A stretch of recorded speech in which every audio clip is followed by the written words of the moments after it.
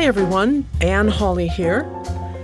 Back when we started the Editor Roundtable, Tim Grahl and Shawn Coyne gave us a big boost by putting our very first episode out in the regularly scheduled slot for the Story Grid podcast.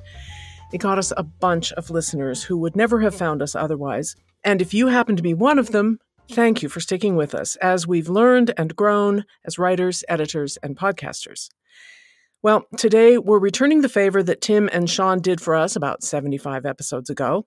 And what you're about to hear is episode 1 of an exciting new direction for the Story Grid podcast, and for me. It's called The Masterwork Experiment, and it will also appear in the Story Grid podcast feed as episode 167. So if you subscribe to both podcasts, you will get a duplicate. We will return next week with a whole new season of the Editor Roundtable, beginning with a look at the 1905 novel A Little Princess and its 1995 movie adaptation. Meanwhile, don your white coat and protective goggles and join Shawn and me in the lab for this inaugural edition of the Story Grid Masterwork Experiment. Hello and welcome to the Story Grid podcast. This is a show dedicated to helping you become a better writer.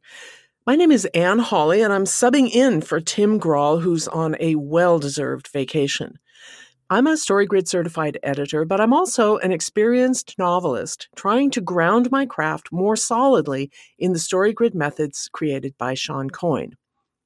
Over the next 10 episodes of the show, Shawn and I are going to put those methods to a very specific test. First, we'll strip down a masterwork and analyze it in detail, beat by beat. Then, I'm going to try to write a brand new novella using exactly the same beats, but in a whole different setting and style. Will I wind up with an innovative original story or a mere hackneyed copy? I guess we'll spend the summer finding out. In this first episode of the series, Shawn reveals the title of the masterwork we will be using and lays out the experimental parameters that I will have to abide by. So step into the writing lab with us and let's get started. Good morning, Shawn. Good morning, Anne. What are we doing here? Well, first off, I would just like to say thank you for agreeing to be a part of this experiment. This is very much an experiment, and as Seth Godin says, sometimes things just don't work out, but I think it will. And let me just sort of give you my global conception of what I'd like to do here. And you were chosen for a number of reasons, but you're a pro. You're a pro writer who wants to try something unique and fun and different. So here's generally what the global concept of this next 10 episode series for Story Grid podcast will be. Okay. All right. So what I'm calling this is the Masterwork Experiment. And the Masterwork Experiment is really about taking a very, very high resolution look at a work of art that I believe, and I'm sure you will believe too when I mention what the work is of such a high quality that we can learn a lot from it. So the first stage is to really describe a masterwork in the highest resolution of detail possible. And what that means is really doing the big picture global foolscap page and then moving into a scene by scene and even beat by beat analysis of how the master writer created the master work. So that's all part of what I call the description of why and how a master work works from the point of view of Story Grid methodology. So this is going to be a big part of our 10-part series, is literally going through the masterwork that I've chosen that I think you're going to love.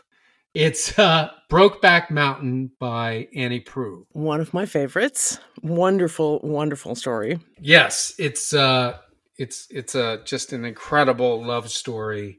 Also, the other thing I really love about it is that it's so perfectly wrought and it's done in, I think it's under 11,000 words. So we're talking about a super duper novella / long short story that captures, the global movements of an epic novel. So that's that's the primary reason why I chose it.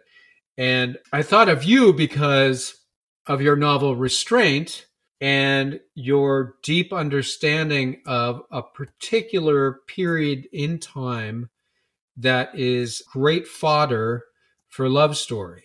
So that's I hope I'm getting this right, but it's sort of Regency era England. Is that That's correct? exactly right. Yeah. Okay. So the idea here is that what we're going to do is we're going to analyze through story grid methodology Brokeback Mountain down to the beat by beat sort of level. And then that'll be the description part of this experiment. And then we're going to take those descriptions of those particular movements throughout the story, and we are going to prescribe a series of beats for you, the pro, to adapt into a brand new innovative story set during Regency England. Wow. Yeah, so this is no small task, and I really tip my hat to your willingness to go on this crazy experiment. Can I just say that I'm glad the origin story that we're using is only, 10,000 words? Yes. Because beat by beat analysis, longer than that is a real job. Yeah, I suspect we're going to come in somewhere in the neighborhood of 100 to 120 beats for the entire story from beginning to middle to end.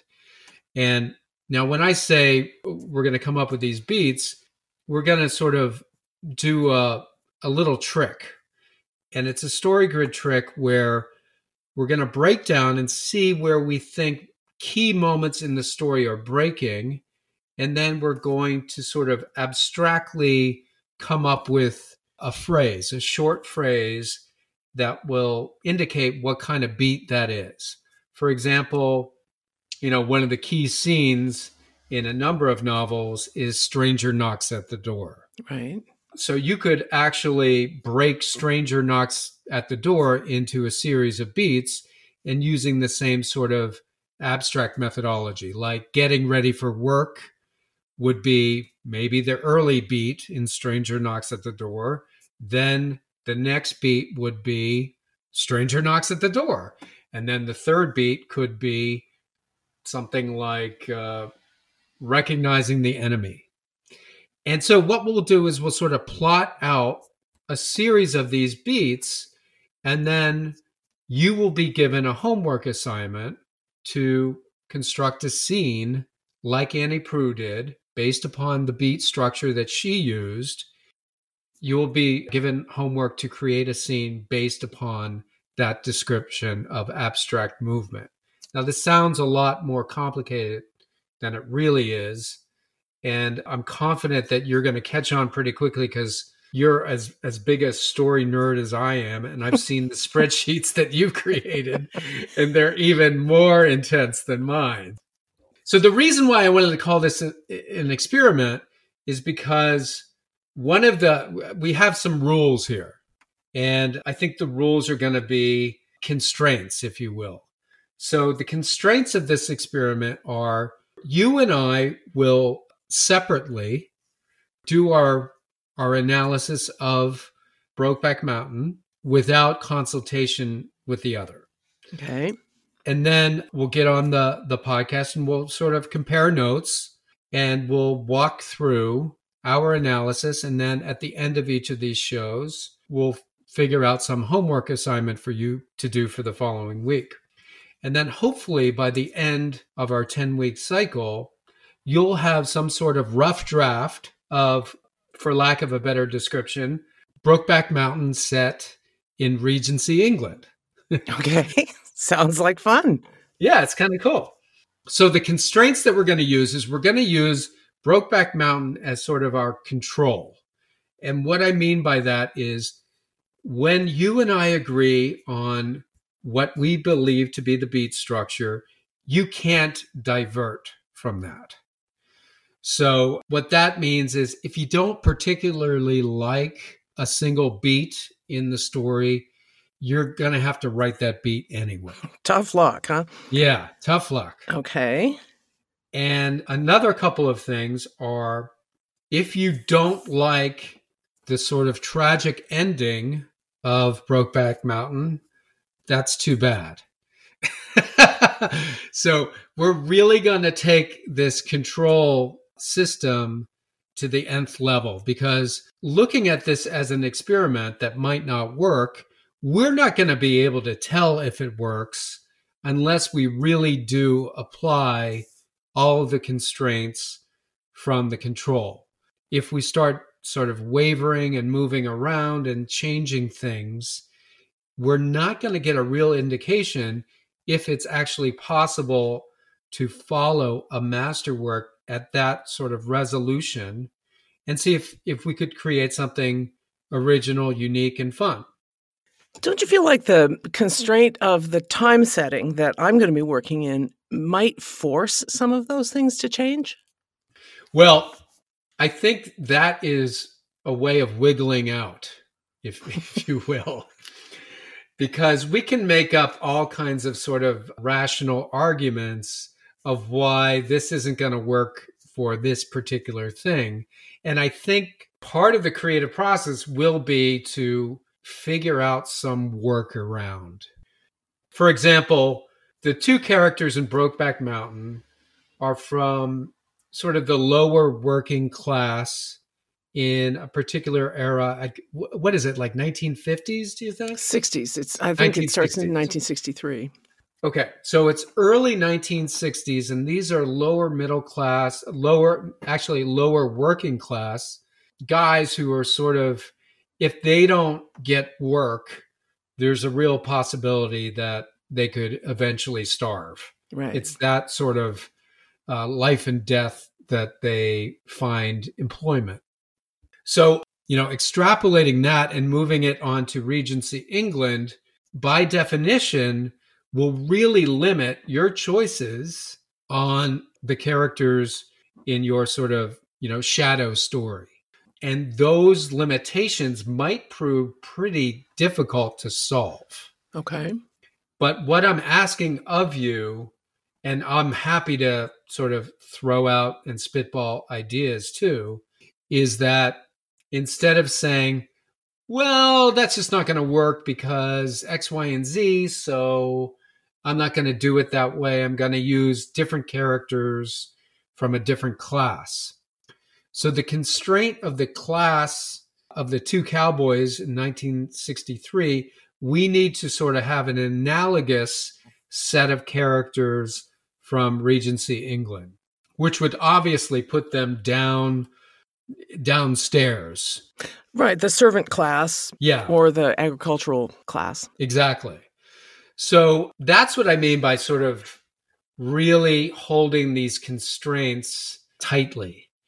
It's going to prove to be, I think, painful, and ultimately it will allow for new thoughts, new ideas, new ways of looking at Regency England than you probably haven't thought of before, or not. That's why it's an experiment. I'm already thinking about them. I bet you are. So generally in an experiment, that's one of the things you want to establish before you do anything. You want to establish your methods and materials. So the methods we're going to use are the story grid methodology. The materials we're going to use are Brokeback Mountain and the prescriptive advice from the beat-to-beat progression of that story. Trying to think if I'm missing anything. I mean, obviously this is a ambitious project, but I think at the very least, both of us are going to learn a lot. Me as your coach, sort of seeing how good I am at helping you define these sort of beat abstractions is going to be a challenge for me. And then obviously there are myriad challenges for you, because you'll be the artist creating a brand new work and sharing that work along with our listeners, as appropriate. Well, I'm game to share rough drafts, I guess. If Tim can do it, I can do it. Yeah. And the other thing is that I think you can go to the NewYorker.com and look up Brokeback Mountain, because it was originally published in the New Yorker as a short story. And I think you can just read it off the website for all those people who are listening in so they can follow along. Yeah. Yeah, last time I looked, which was when the Roundtable podcast was doing the movie, the short story was still online with the New Yorker. Oh, great. Great. So, I highly recommend you buy the book, because then you can make little notes as Anne and I go through this. It's really a remarkable short piece that became such a great movie. It's a really nice masterwork to try this with. And also the fact that it's under 11,000 words. That's a real testament to her skills. Let me open it up to you now. I've sort of spoken a little bit too much, but what are you thinking? What are your thoughts? What are your feelings? Do you have any questions? I'm sure it's a little bit overwhelming right now. Well, you're right. Part of me is like, no, I can't possibly follow that story beat by beat. But I think I can. Actually, it's an interesting challenge because I have been kind of blocked in my writing. And so these narrow constraints, I'm already starting to think, oh, well, let's see, I could pick a couple of servant characters. I can start to see a story where for the last quite a while, I haven't been able to have any sense of a story to write. So this is an exciting prospect for me. But I do have one question about these sort of beat types. Sure. How far do we abstract them? I mean, talk a little more about that. Well, my feeling about that is we will create an abstract notion together that you can enact, right? So if you don't get it, if you don't understand my interpretation of a particular beat, then that's going to be part of our process, right? So you'll go, I just don't know what you mean, Shawn. And then I'll have to dig up a new metaphor, a new analogy. Because when you say something like getting ready for work, yeah, I think you could probably understand exactly what that means, what that entails. Sure. And that's adaptable to like any time period, and because people have always worked, right? Exactly. But if I say something like, this is the gift, the explicit gifts resolution, you might be a little, I'm not sure what you mean by the word gift. I don't know what you mean by resolution. So we could really start sort of picking that apart so that we can get to something that's actionable for you. The other thing that's going to be fun is, because we'll be sort of working independently and then sharing our work in terms of the descriptions of these beats, we'll probably break at different points. So we can probably, our first attempt at this, we'll probably get through maybe 1,000 words of it, maybe 1,500, who knows? It depends on where we're breaking the beats. And then you could say something like, well, I broke it here, and here's the reason why. And I can go, well, I broke it here, and here's my reason why. And then, we can negotiate what will work for you as the artist writing a new story, as opposed to me, the coach, right? Okay, so what's ideal is that we reach a consensus of thought so that we don't rely upon the coach's interpretation if it's not helpful to you. So I'm going to play the part of coach. You play the part of athlete/writer. And if I can't coach you to perform and enact a particular beat, we have to keep working on that beat until you get what I'm saying. Okay. Interesting. Well, I will tell you, I'm filled with misgivings here. This is going to be a really interesting challenge. I'm just thinking through the story and thinking how just broadly it could be adapted to, a period 150 years earlier. And my mind tends to go to things like, well, let's see, there were horses and they had horses, and that's, I know, not the level of abstraction we're talking about here. Right. No. No, we're talking about human actions caused by unexpected events throughout a series of beats, as opposed to setting and that sort of thing. The point of view, we'll just use Annie Proulx, which is third person omniscient with the occasional, I believe there's some free and direct style in there. I'm not really sure off the top of my head. I'll have to go through it. Yeah. But when I say that, I'm only talking about like shared thoughts from, I think, how do you pronounce it? Enos or Ennis? I think it's Ennis. Right? That's how they said Ennis. it in the movie. Okay, then that works for me. All right, so Ennis, in my estimation, from what I recall, he's really the protagonist of this story because we begin with him and we end with him. We sort of track his emotional movements throughout the story. So Ennis he's the sort of the central focus of the story. So we're going to be tracking his actions, etc., as well as the secondary characters, but the protagonist just a little bit under that is Jack Twist, who ends up being, his companion. Anyway, I'm already getting into the weeds and we haven't even So, I've never really understood what constitutes a beat. And that's going to be one question that I will definitely be starting with. Okay. I will confess right now that I have just more recently been doing more and more beat work.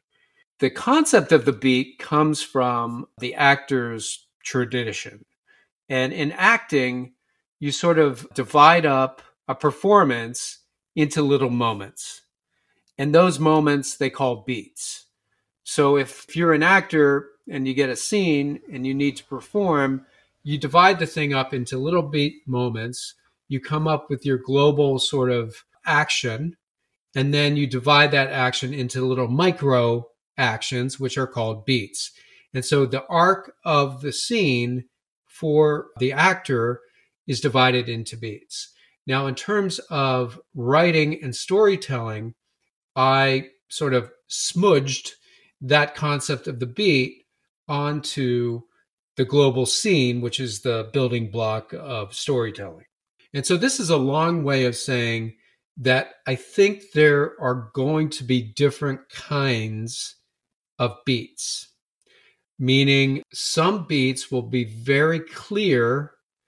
They will clearly be moments of story action where we have sort of an unexpected event that causes a crisis that leads to a climax and a resolution. Those are like sort of mini units of story that mirror the structure of scenes, sequences, acts, global stories, subplots, etc. That's how I define a beat in the Story Grid book. Now, I also think that there are writer's beats. And what I mean by that is they're sort of psychotechnology tools that a writer will use to set up the movement of the story. So, for example, there is probably something that I would call interstitial tissue. And what interstitial tissue as a beat would be a transitional moment, a passage that moves sort of the story from one place to another or sets up the introduction of an unexpected event. So interstitial tissue might not... Say that 3 times in a row. Really. I know, really. It might not have the traditional 5 commandment form of a story unit.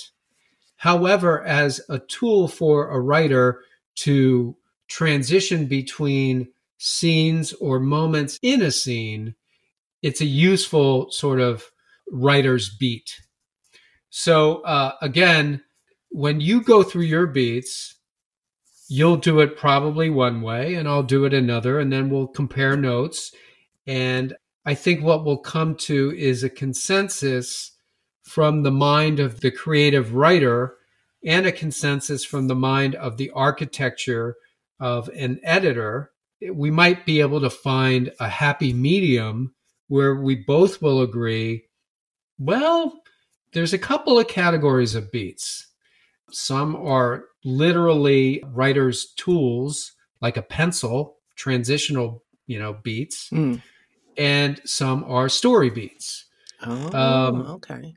That's kind of where I'm heading now. Coincidentally, as I'm preparing materials for the Ground Your Craft course that I'm teaching, I find that this beat analysis is starting to divide along those two lines. There's sort of the architectural beat that a writer will use to frame the story points, the story beats, to build into a scene. And then there are the story beats themselves. So I'm sure we're going to definitely suss all that stuff out very quickly as we start moving through this.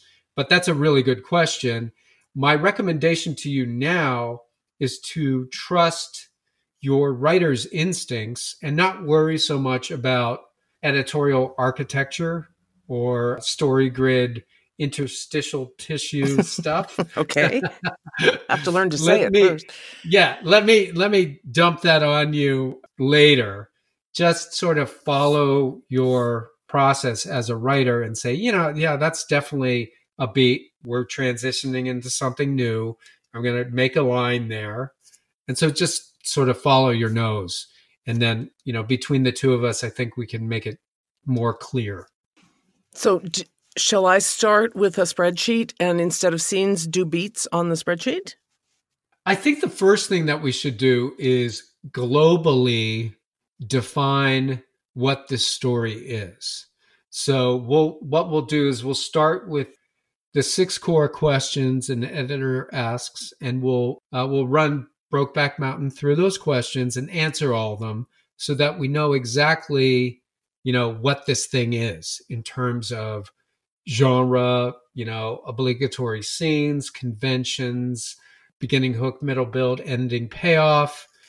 Then we can transition into sort of diving in 100 words by 100 words to delineate the beats.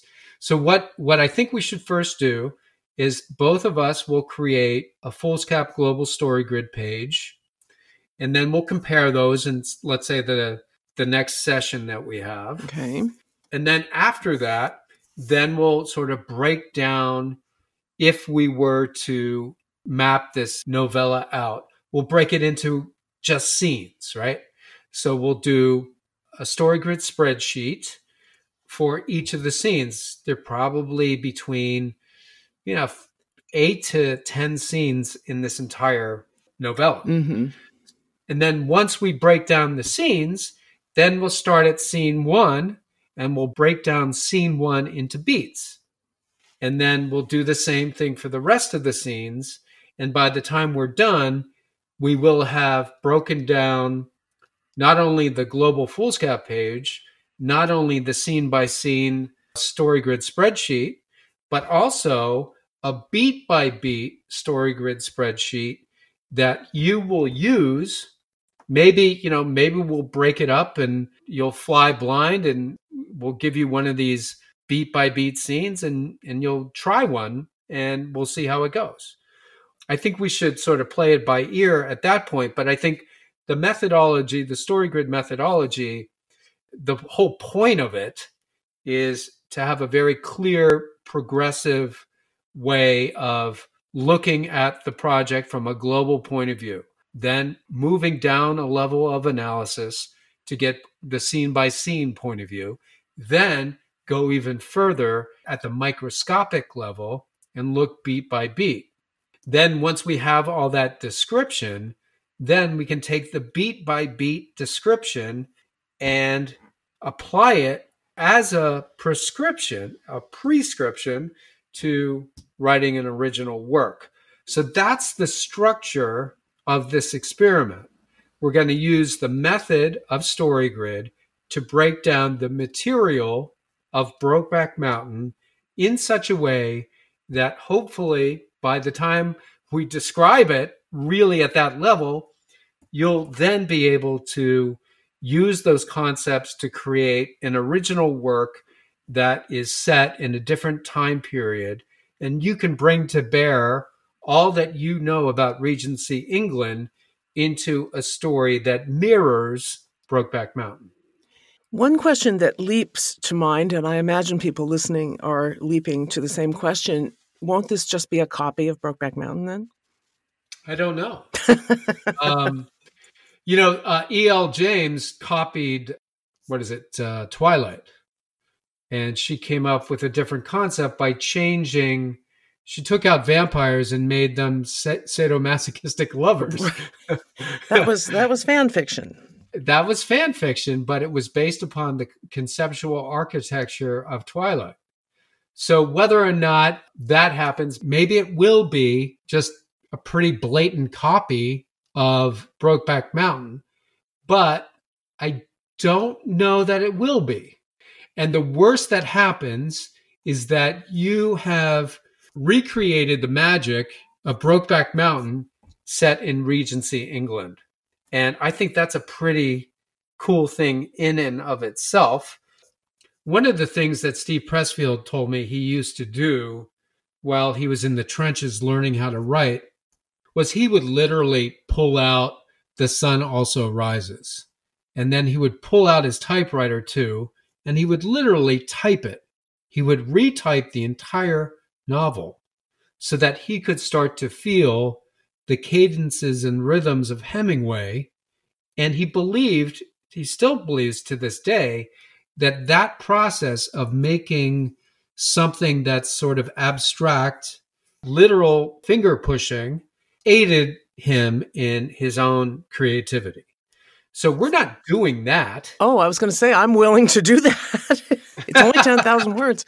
Well, we're taking that concept and we're blowing it out, basically, by looking at not the literal words, but the underlying architecture of the story and seeing where we come out when we mirror that architecture.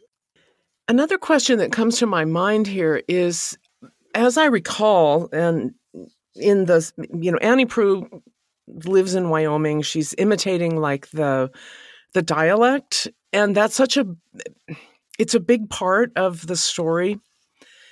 And is that a form of beat too, or is that just a stylistic? I don't want to muddy the water here, but how important is choices like that she made? Those are stylistic choices that are up to the writer. Okay. So whether or not you want to use a style that comes up with the same sort of way of speaking as Regency England is up to you.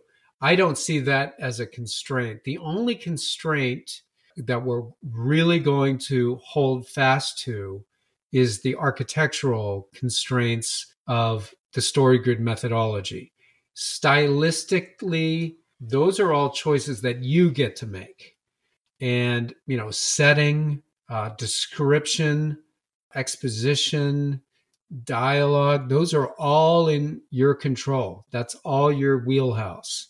And that's why, deep down, I don't think that your draft by the end of this experiment will really feel that close to Brokeback Mountain, because you are going to be applying Anne's artistic choices onto architecture. So, it's like those old houses that Sears and Roebuck used to sell. They were basically kits of homes where, the individual owner would figure out, what kind of siding to put on, where to put the chimney, whether to use bricks, etc.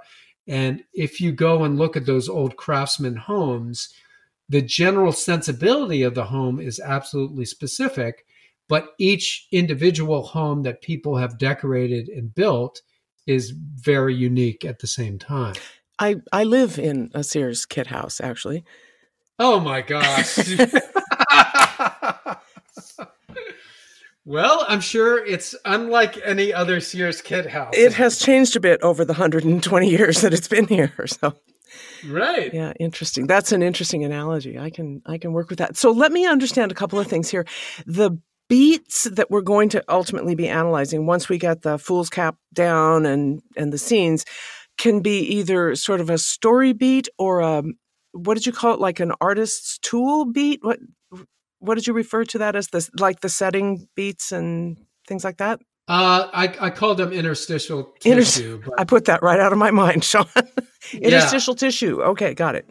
And the reason why is that they're literally, sort of the tendons and the ligaments that connect the bones of the story together. So if I always use the analogy of the story skeleton, so I look at the interstitial tissue as those little sort of mechanical pieces that connect everything. Okay. So that's the metaphor that works for me. You could also look at this as sort of like, nails or hinges or whatever you want to call them. Right. Choose your metaphor. Yeah, they're more writer toolbox things that unfortunately a lot of people mistake for actual writing. But they're, you know what I mean? Like somebody who will open I do. Yeah, so all that stuff that people think is writing is what I'm talking about. Okay. But the real story stuff is the essence and the actual thing that people connect to. Now, in the Level Up Your Craft course, we look at the 15 core scenes. Yeah. And it seems to me in a novella of 10,000 words, it would be pretty hard to get 15 core scenes. Can we look at like 15 core beats, or how does that work? That's probably what we're going to come down to. Okay. But without having, put my microscope on the thing yet, it's hard for me to answer. Okay. But, we've talked about this before, I think just you and I personally, in that the 15 core scenes they're expressions of fundamental emotional movements.